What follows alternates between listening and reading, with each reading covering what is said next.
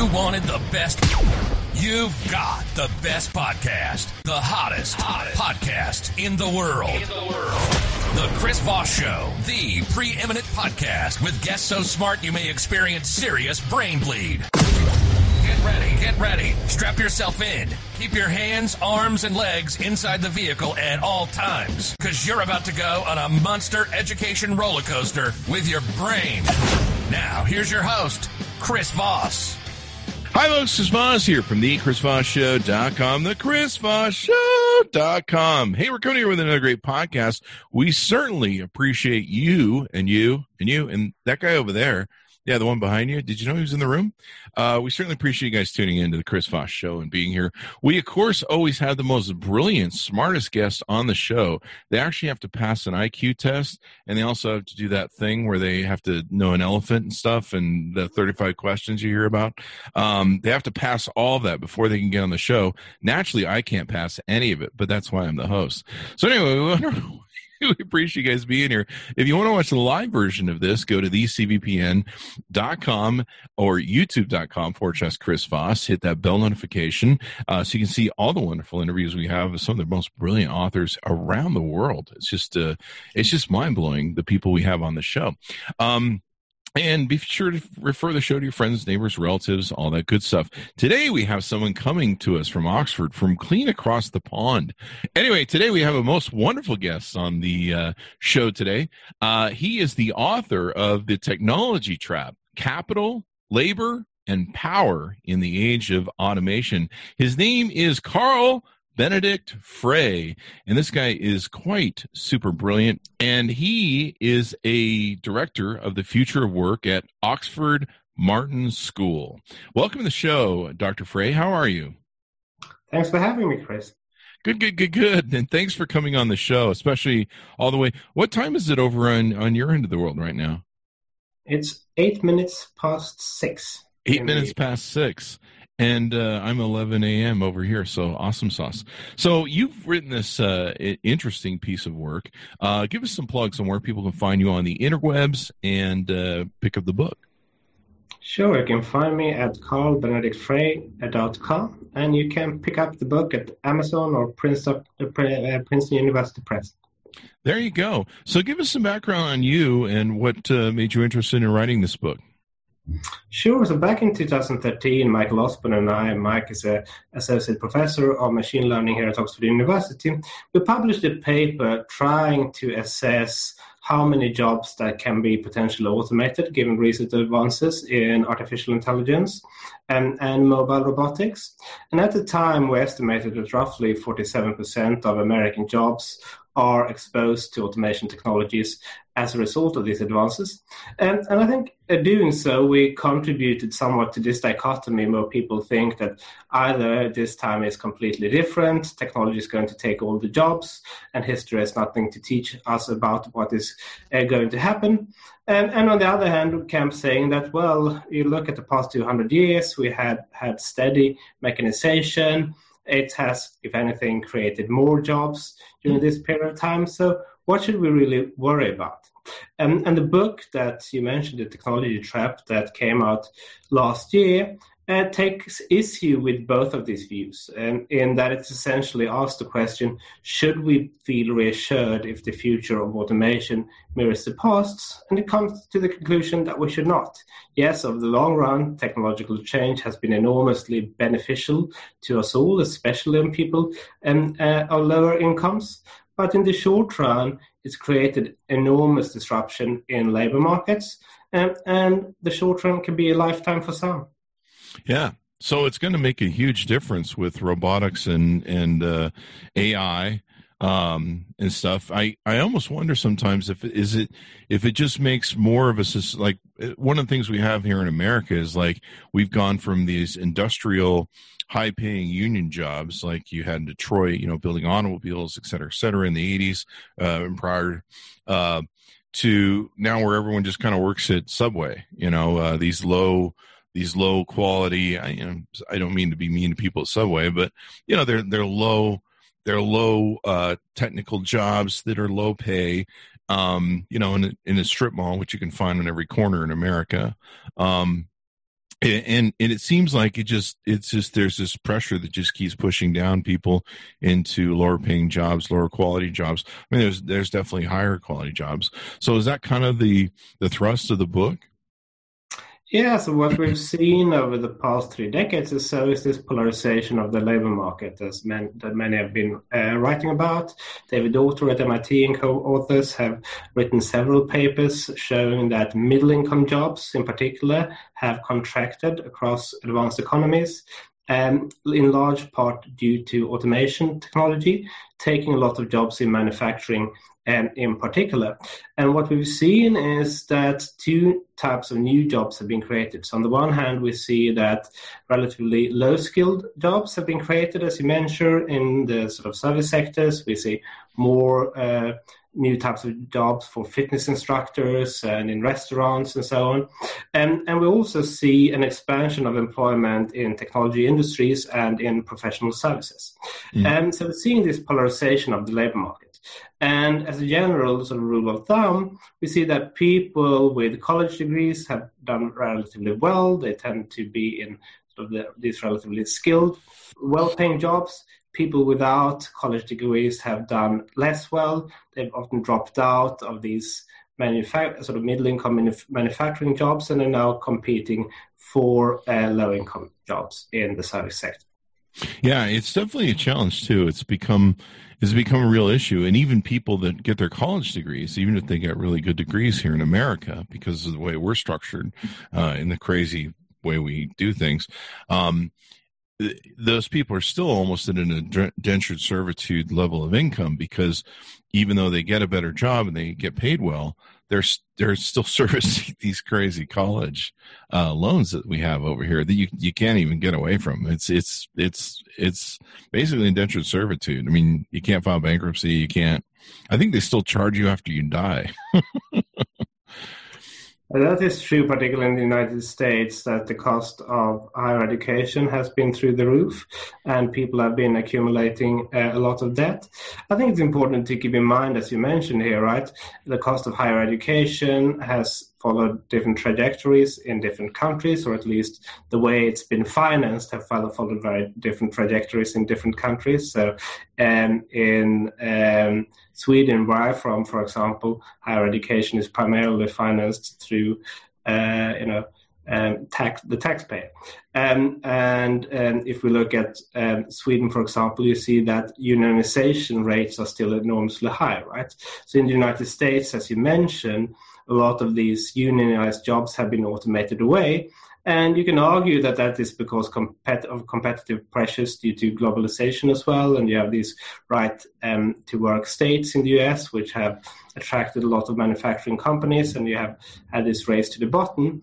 But you can't say that that is the reason why Walmart workers aren't unionized, right? So they are in the non-trade sector of the economy.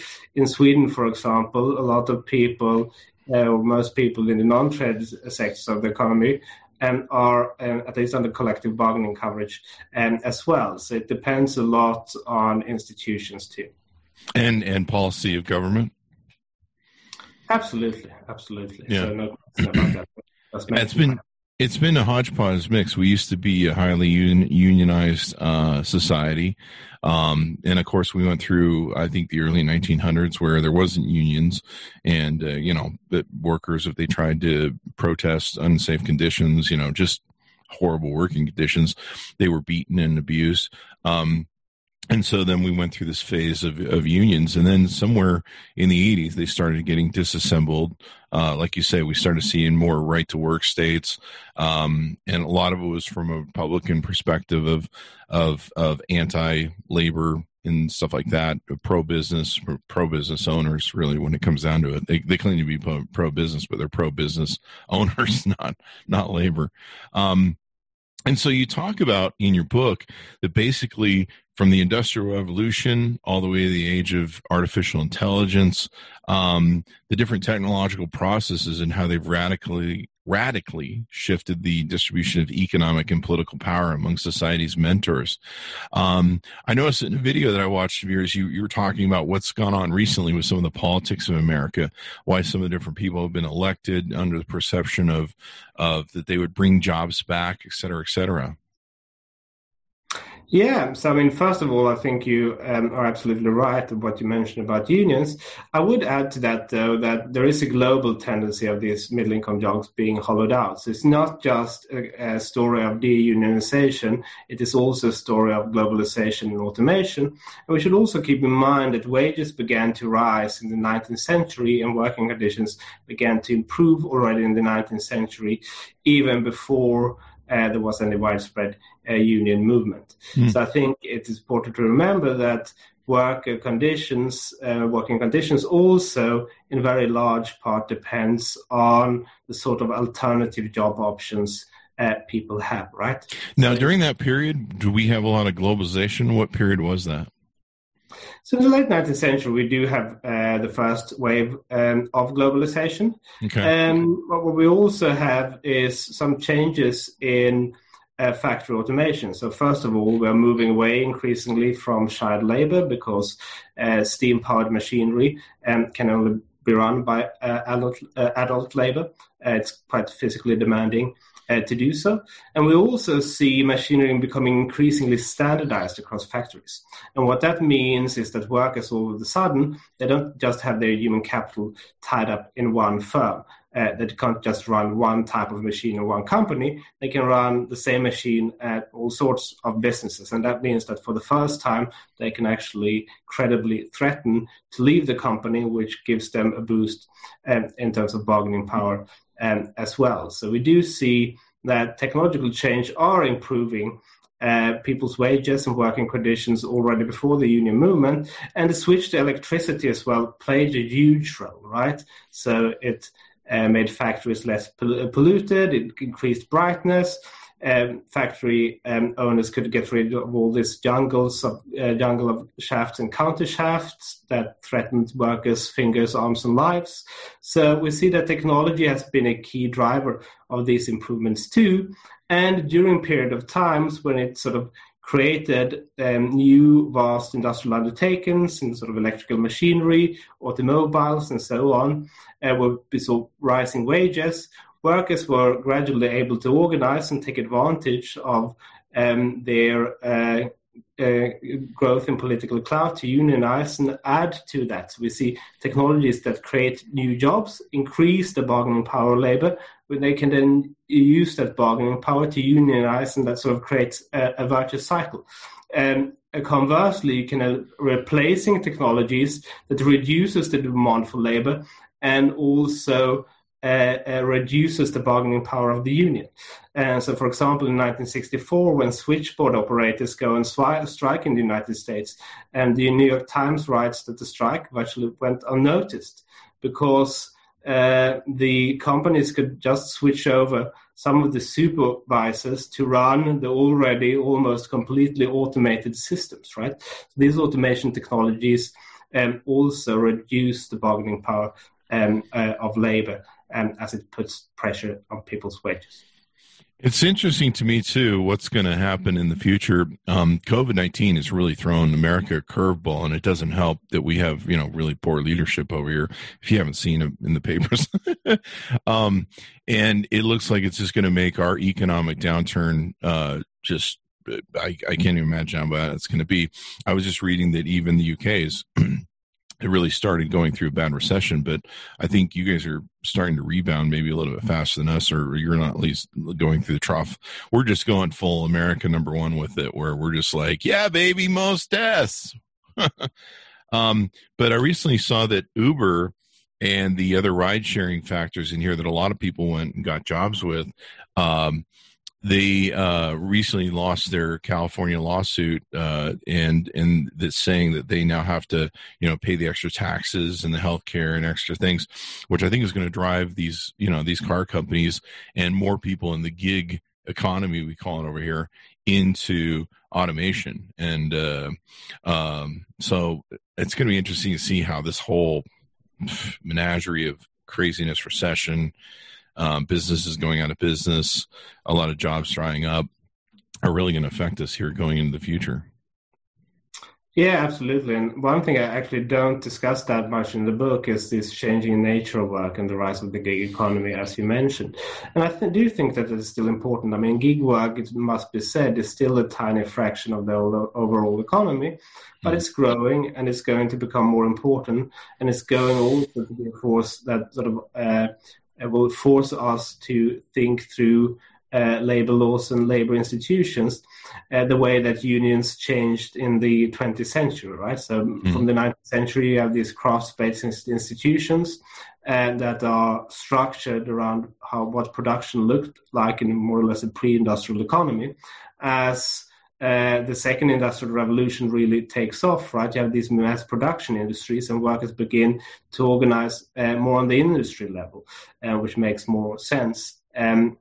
Given the rise of these mass production industries. And we now see in those jobs increasingly on the production lines being automated away. And we're seeing to some extent this rise of these gig works, these gig jobs. And the question is, how do we shape our institutions to accommodate, on the one hand, the flexibility that those arrangements bring, but at the same time, providing safeguards that don't lead to this race to the bottom that we all want to avoid. And I think that is one of the key challenges facing policymakers in this field sphere today. And it's pretty interesting right now. I mean, what we're going through and what you talk about in your book, we in our gig economy, there's a lot of the people that are on the gig economy that we don't show up on unemployment things. I've been self-employed all my life. I don't show up on unemployment rolls because I can't really file for unemployment the way I'm based. So when I take a loss of a lot of money, which I did this year, with all the speaking engagements are gone, events are gone, everything that I would normally be doing that's technically guaranteed income for me year after year. That's just out the window. There's nothing I can do about it. The money's gone. I still make money from a lot of different things that I do. Thank God I, have multiple streams of income, but it has an effect on me. It has effect on the economy. I know some of my friends that are just wiped out. They're just, they had one revenue source and they're part of that gig economy. In your book, when you talk about all of this stuff and how it affects the cause and effect of it all, what's the conclusion of what's happening or what's going to happen at the end, or what's your summation or theory? Well, so the basic idea of the book is that the long run depends on positive attitudes towards technological change, and those positive attitudes can't be taken for granted. So it's really first in the 20th century that average people really begin to see the benefits of technological change in their pockets and on mass scale. They gradually begin to see it in Britain already in the 19th century. But for the most of history, right, people resisted the introduction of new technologies. You had very powerful craft skills that would not have nothing that threatened their skills and incomes. And fearing social unrest, monarchs and political elites mostly actually sided with those who resisted technological change. Everybody who had a stake in the status quo, and the same is true today, have very little interest in change and political instability. And of course, innovation and technological change has always been a force of instability, right? And in order to ensure that people are still buying into that system of dynamism and creative destruction, we developed the welfare state. We developed public education to help people adjust. We provided these cushions for people that fell through the cracks. And the key theme of the book is that we can't take, these positive attitudes for technological change for granted looking forward, especially in the light of what has happened over the past 3 decades and what happened during the first industrial revolution. And these have been very similar episodes from an economic point of view. Obviously, the political economy is very different. The Luddites that rioted against the mechanized factory in Britain in the early 19th century did not have much political voice. Property ownership was a requirement for voting, and the Luddites were essentially politically disenfranchised. But they petitioned to Parliament to block the introduction of new technologies. They rioted against the mechanized factory on several occasions. And they were essentially right in doing so, because wages were stagnant or even falling for a large share of the population during this period of time. And they had no way of knowing that the Industrial Revolution would eventually bring huge benefits to their children and grandchildren. In similar fashion, if we look at the wages of blue-collar workers with no more than a high school degree, who would have flocked into the factories before the rise of the robots, their wages have been falling in the United States for 4 consecutive decades now. They are 30% roughly lower today than they were in 1979 at manufacturing employment. The manufacturing employment peak in absolute numbers. So they do potentially have an incentive to riot against the mechanization the way the Luddites did. And there's already been this backlash against globalization. The key point I make in the book is that globalization and automation have had very similar effects on the labor market. And if you look at, if we want to understand, for example, why 3 key swing states of Michigan, Wisconsin, Pennsylvania that have been opted for the Democratic candidate in every election by President Trump, automation is one of the key reasons. So there are more robots in Michigan alone than the entire American industrial West, where we see robots being adopted more extensively. We see pressure on employment and wages. And these voters opted for President Trump. And many of them probably bought into the rhetoric about, being tough on China and making better trade deals, protectionism, and so on. But these jobs are not going to come back, and these measures are, if anything, going to make things worse. And if you want to sort of understand what's happened to jobs in steel production, then you have to visit the steel mine. You won't find very many workers there because they are heavily automated. And people will realize this eventually. They will see that globalization has not been the main driver of their economic misfortunes. And they will also, I suspect, realize that the rise of China can only happen once, right? It's already happened. And most people today also already work in non-traded sectors of the economy. They're relatively shielded from future globalization, but they're not very shielded from automation. And so the job of a truck driver, for example, can be automated, but it can't be sent off to China. And the same is true for the job of a cashier. And there are roughly 3.5 million cashiers still in the United States today. So these changes are coming. They're going to continue to put pressure, I suspect, on the wages of low-skilled workers. We are now in the midst of a pandemic-induced recession, which means that people's job options are a lot worse if they lose their jobs due to technological change or any other source of dislocation for that matter. And there's no... It is not a coincidence that most episodes of automation anxiety have actually been during recessions, right?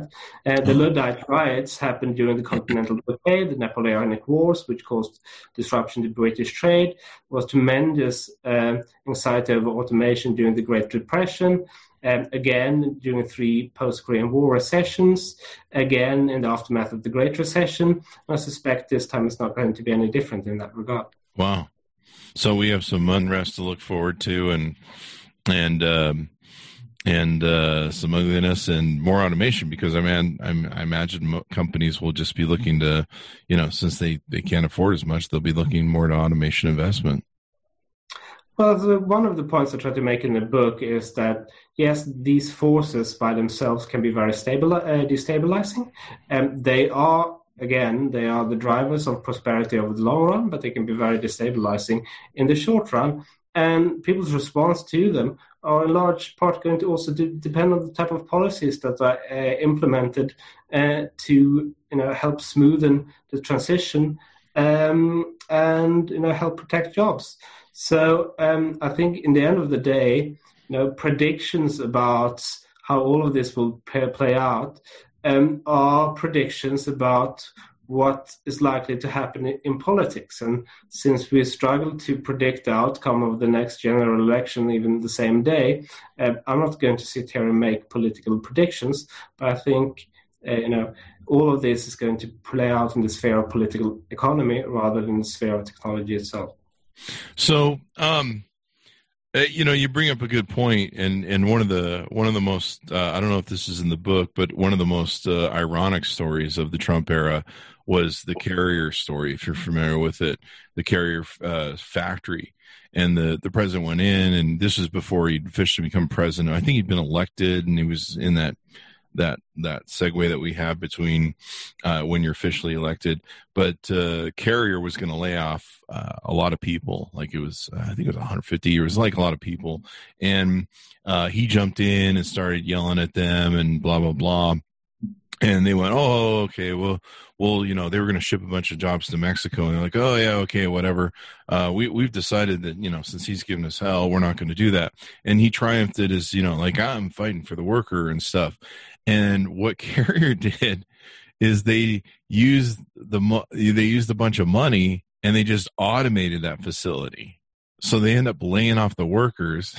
And in fact, they ended up still moving jobs to Mexico, just not as many.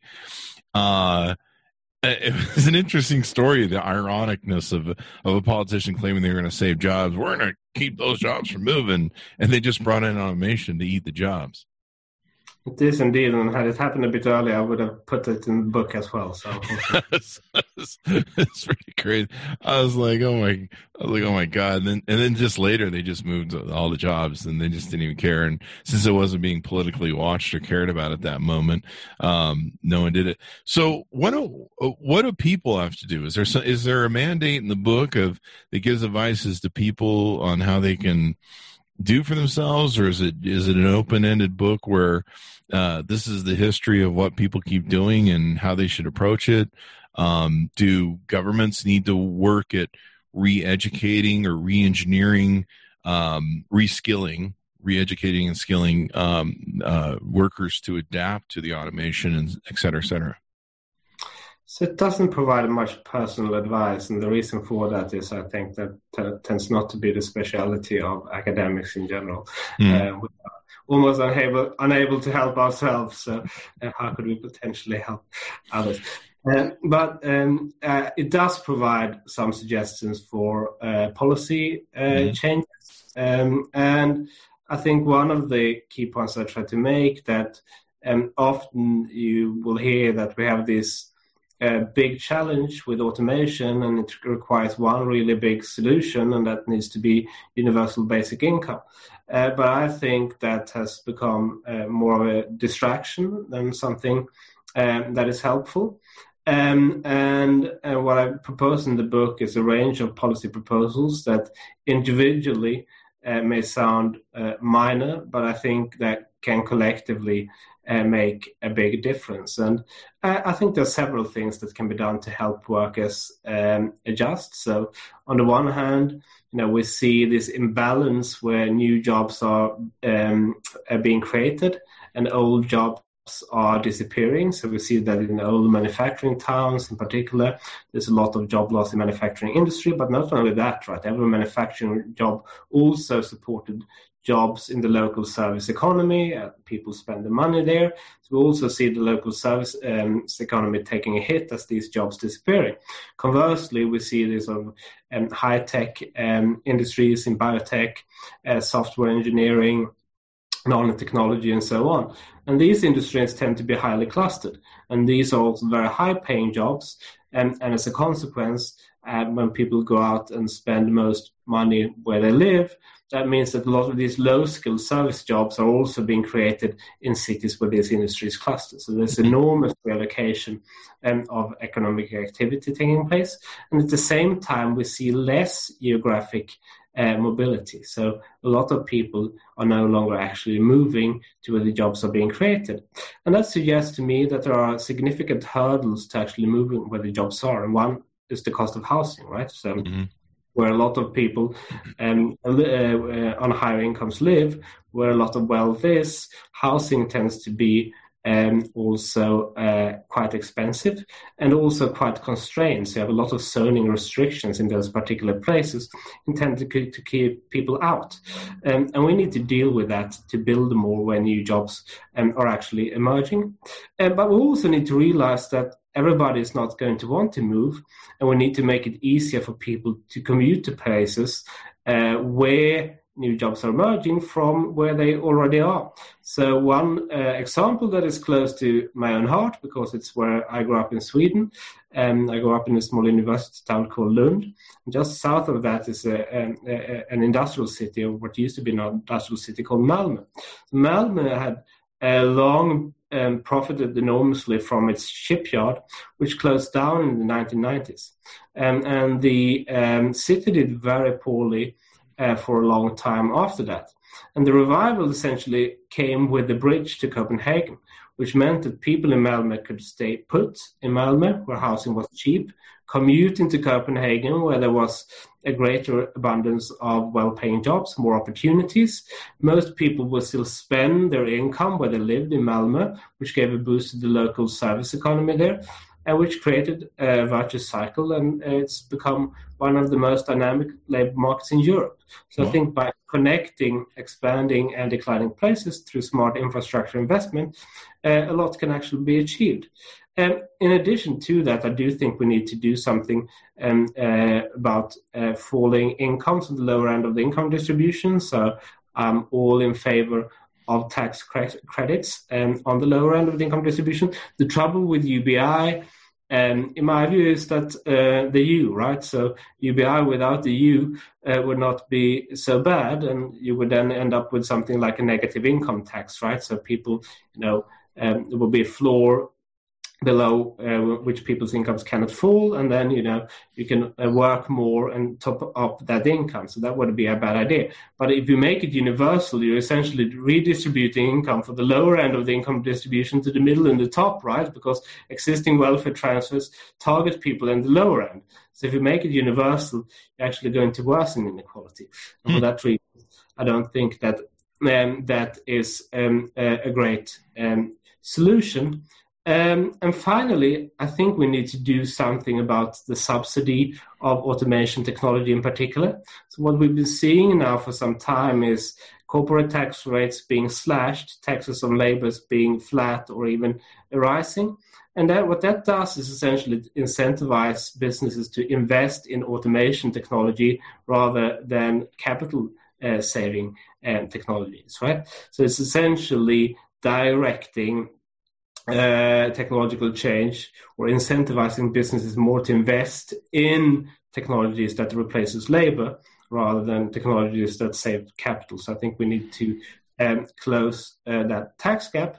And finally, what is true of every industry is that it has this sort of cycle, right, where it grows rapidly for a period of time, and at some point it saturates and stagnates.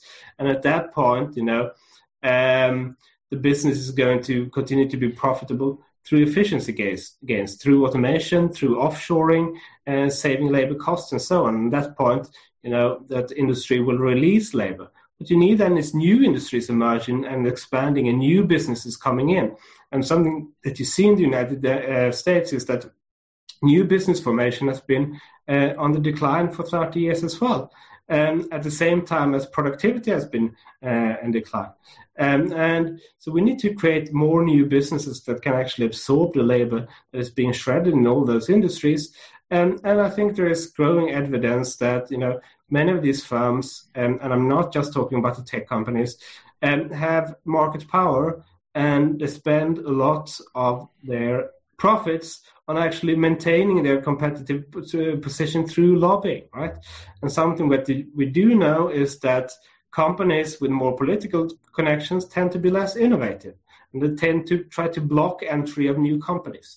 So we really need to do something about money in politics. Because it's not just a question of declining labor unions, right? Bargaining power is relative, right? You can still have, unions, but if you see a rise in spending on lobbying while, the power of unions is flat, it still means declining potential decline in bargaining power. What you have in the US is both the unions being in decline and tremendous expansion of spending on corporate lobbying in particular. And I think that is a huge problem, not just for the labor market, but the overall dynamism of the American economy. You know, you bring up some really good points. Let me start kind of at where you started. You know, one of the issues with the Trump thing that you mentioned, like with Michigan, Pennsylvania, and what they call the flyover states, is many of these states, you know, used to be thriving metropolises. They had jobs, union jobs, and then they vamoosed. You know, manufacturing either went someplace else or it disappeared in the country. And it created these places where these people are in literal ghost towns that just haven't given up yet, but they literally are. And, you know, not a lot of, I suppose on some level, you know, you can say, well, policy people, you know, they've looked to a president or somebody to create jobs for them. And for some reason, there's some Americans that are stupid enough to believe that a politician gives them a job. But so we have these people that live in these dead zones, and then we have all this unused land. Like you mentioned earlier, if you go to California, the cost of it's expensive. But if you go just up from California, between Nevada and California, there is all this desert that could easily be developed with cheap housing and everything else. And we could just move those people. Or, you know, I've often wondered through all my technological friends and the discussion we had about jobs, is there a way to get jobs there? But it sounds like a lot of what you're talking about is a multifaceted, very complex, and a lot of it seems to have a lot to do with policy of what governments need to be looking at, and jobs, and whether or not they're more concerned about the people lobbying them and filling their coffers for their office and running for office, or whether or not they really care about the workers in really supporting the jobs with maybe wage guarantees, or, you know, wage things. Like we've had this whole argument here in America about, like, oh God, if we go to $15 an hour for minimum wage people, they're all gonna, you know, all the businesses will go out of business. Turns out, you know, what goes around comes around with the money, just like you talked about with sustaining people on the low end of the field. So I don't know. It's really interesting, but I like what you're saying, because you're saying it's a very complex thing from a lot of different facets. Because politicians will run around and play the shell game, and they'll be like, "Oh, it's all about unions. Oh, it's all about, you know, this over here, and oh, it's all about taxes." And really, it's about a lot of different things that combine and mesh into each other. I think that's absolutely right. I mean, everybody has their preferred solutions. I have some preferred solutions as well, but I think what is needed is a package of a lot of things coming together, because there are a lot of things that have been going wrong in the economy lately that can't just be derived to one factor. Yes, automation, globalization has been driving inequality, but it's not the only sources of dislocation. And it's not the only sources of rising inequality. And as we see when we look at different countries, all of these forces interact with institutions, interact with policy decisions. And I think that's important to keep in mind. Yeah, definitely interesting. What about, you know, one of the problems we've had here in America is the tax rate has fallen for the top 1% from like 90% down to where they actually pay less in taxes than the average American does. And it used to be that they held a higher burden to a contribution to our society. Even our corporations, you know, get away with murder. You've probably seen where, you know, companies like Apple and other places are using Ireland post office boxes as a way to park profits to avoid paying taxes. It's like insane. I mean, more and more what we've seen in America is the burden of maintaining this economy, or at least the debt of this economy, or I wouldn't say economy, but the federal funding of the federal government has fallen more and more to the average American, and just eating them alive in taxes. Well, billionaires just keep getting more money and more rich. In fact, they just got richer over this last recessionary period we've had of doing the quarantine. Everybody's, you know, taking a bath, and they're still just getting richer. Yeah, I have to say, though, I think there's been an overwhelming focus on wealth taxes and on billionaires, but I actually do think these lobbying groups are more important. So if you look at campaign contributions, yes, there has been an upsurge in, you know, campaign contributions by the top 1%, but it's nothing if you look compared to lobbying groups. So I think we need to look more actually to the institutions that are really driving this, that are really stifling competition and bending the rules in ways that means that they can make profits through rents rather than innovating and creating new products. And I think that is, to me, the key issue. And I mean, there's clearly, there's a lot of room for improvements what the tax code's concerned. But when it comes to innovation and the labor market, I actually do think that the shift in political power that has happened between the decline of labor unions and the rise of corporate lobbying is more important than the political influence of, let's say, Bill Gates. On balance, I would say he's been a positive contribution to America.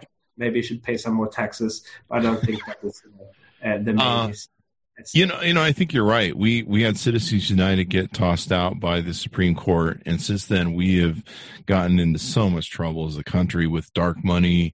I mean, we've got Russia money coming in here like you guys do. That's funneling around, buying out our politicians. And you're right. There's between the PACs and the dark money and the different ways they have lining politicians' pockets. One of the things that we've had that's been a huge boon in this country in different states has been the legalization of marijuana. And a lot of places have been against legalization of marijuana. Largely the prison unions, the police forces, that's where they make all their bread and butter. That's where they keep people, they arrest them, throw them in jail for marijuana, and then they keep them in prison for the next 30 years for, 4 grams of marijuana. And then you have the pharmaceuticals that are trying to protect their, they want people to buy their product instead of marijuana, which is, interesting here in Las Vegas when marijuana became legal recreationally. I started taking it. And I literally went for like 6 months without taking acetaminophen, Tylenol. And I was like, and I was using it for pain from my old age and my broken down body. And I literally went, oh, wow, I get why Big Pharma doesn't want me, marijuana legalized, because for much cheaper, I can actually, deal with my pain. I have people that OCD, people that have, got war scars, et cetera, et cetera. But we've seen a huge amount of taxes come from it. So there's been a huge income that's come from that to cities and states that has been unprecedented. So that's helped lift schools and funding and stuff. And then, like you say, innovation technologies. We have a podcast called Pop Biz Podcast, where we just talk about the investment part and the business part of marijuana. And there's all sorts of service industries that come into it. There's clean rooms. There's you go to the conventions and there's like a million different accessory services to the manufacturing of marijuana, the packaging it, the shipping and stuff. And like you say, right now, big pharma and unions and other people are trying to keep that from spreading through the U.S., but it's a new technology. It's fresh. It's new, et cetera, et cetera. And, may have the chance to save us from whatever, who knows the way we operate here in America. We're crazy. You guys have seen that movie. But yeah, you're right. It's something that needs to be. So basically we just need to elect better leaders that, I don't know, think from a more complex standard and maybe hopefully could save us. Well, I mean, I think it's one desirable way of going. But obviously we need to think through and come up with new good proposals as well that we can push to leaders and new ideas that are electable. And I think something that a lot of mainstream politics have struggled with the rise of populism is finding those new ideas. And I'm an academic. We don't tend to be visionaries, and so here's your history, and here's what you keep repeating. I'm an economist. I do believe in the division of labor, and people that are better placed in coming up with some of those ideas than I am. Yeah. But what you outline in your book is pretty much we keep repeating a lot of the same things through history and going through these technological ups and downs, correct? Yeah, and I think that was one of the striking things when researching the book, that we've actually had this same conversation over and over again for the past 200 years or so. And these things, as you say, often come in cycles. And many of the ideas that I thought were fairly innovative in the debate these days, I found being proposed in the 1960s and the 1930s, and some of them going back to the 1930s. So, it's like I always say, the one thing... I think we have a new idea. It's often for our ignorance of history. So that's why it's important to read your book, is so that people can figure out these cycles and how everything's going on. The one thing I always say, the one thing man can learn from his history is that man never learns from his history. And therein lies the cyclical nature of the dichotomy, or the irony of it. So very interesting. A lot of different stuff you go through the book, showing how this works. This has always been something that has fascinated me, because I've watched over the years the dissolving of the middle class, the dissolving of unions. I grew up in an age where you went to work for one company for all your life. They gave you a ring at the end, or a watch, a gold watch. You got a gold watch saying, "Hey, thanks for working here," and you retired, and it was like off in the sunset. And now it just becomes more disposable in our workforce. Now one of the big things that's huge here in America is contract labor, where they just don't even bother hiring you. They just go, "We're going to test drive you for a while. We're just going to do contract labor." And that's just made workers even more disposable. Yeah, no, that has been a trend for some time, and obviously that being exacerbated by the gig platforms that we talked about earlier. Now, I'm in favor of flexibility, but I'm not in favor of a race to the bottom. And as we discussed earlier, there needs to be some rebalancing there to ensure that there is still some source of job security for people that fall through the cracks. When CEOs or huge business leaders that run large industries read your book, what's a good take that they should come from it? Well, I think, first of all, for CEOs, I think it's hopefully enlightening to see that, businesses have been facing the same challenges for the past 200 years, so they can actually, learn something from that history. But I think the book as such is not primarily targeting corporate managers. So One thing that you clearly see in the book is that when it comes to a lot of the social challenges we face, they need to be solved on the political level. So, for example, if you go back to the 1920s, you had a lot of these welfare capitalist schemes being developed where, the business provided social security, pension schemes, all sorts of benefits. And then the depression hits, and guess what? These are the first things that are being cut during the depression.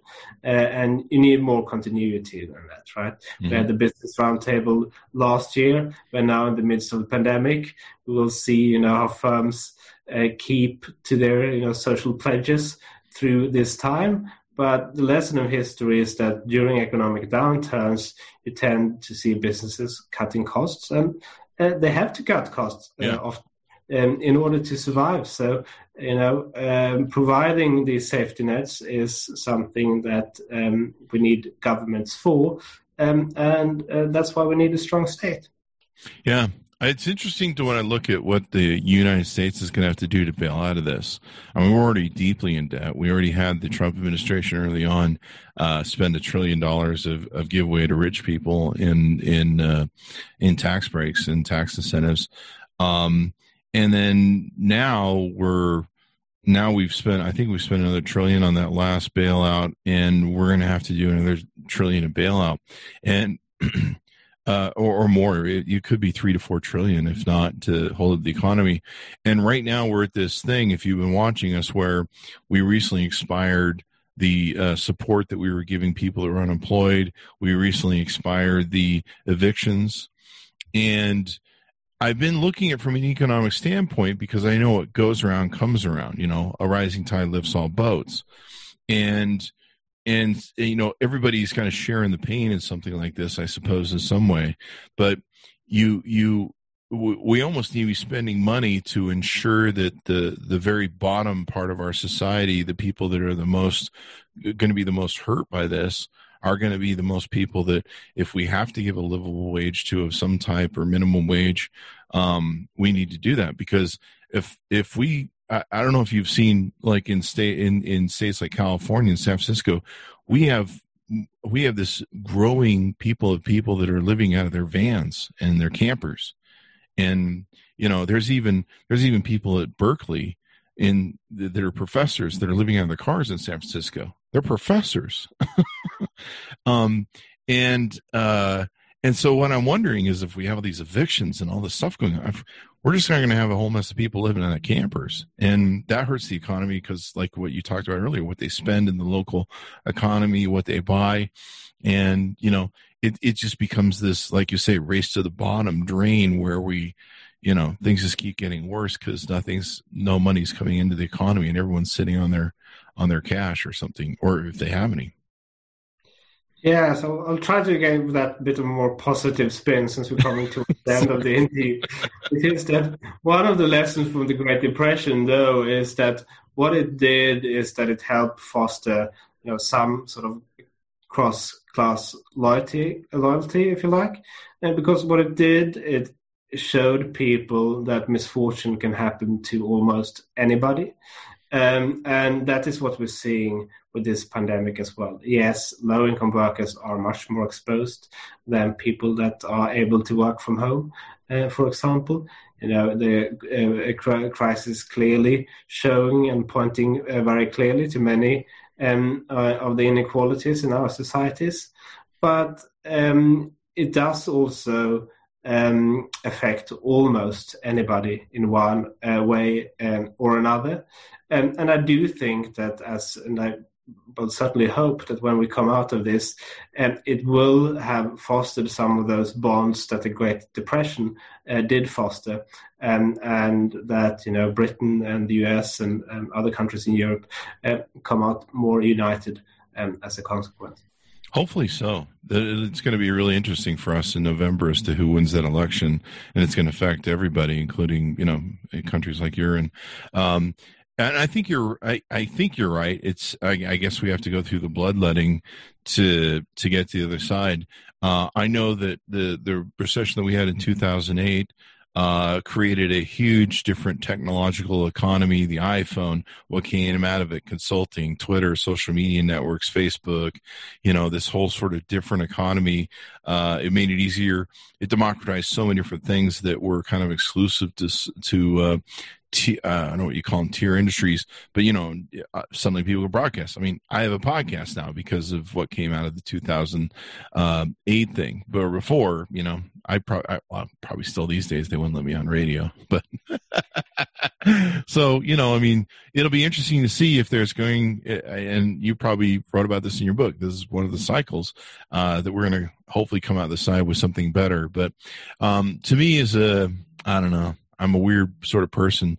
I looked at when I looked at the communist wall fell and everyone was so joyous and like, hey, happy days.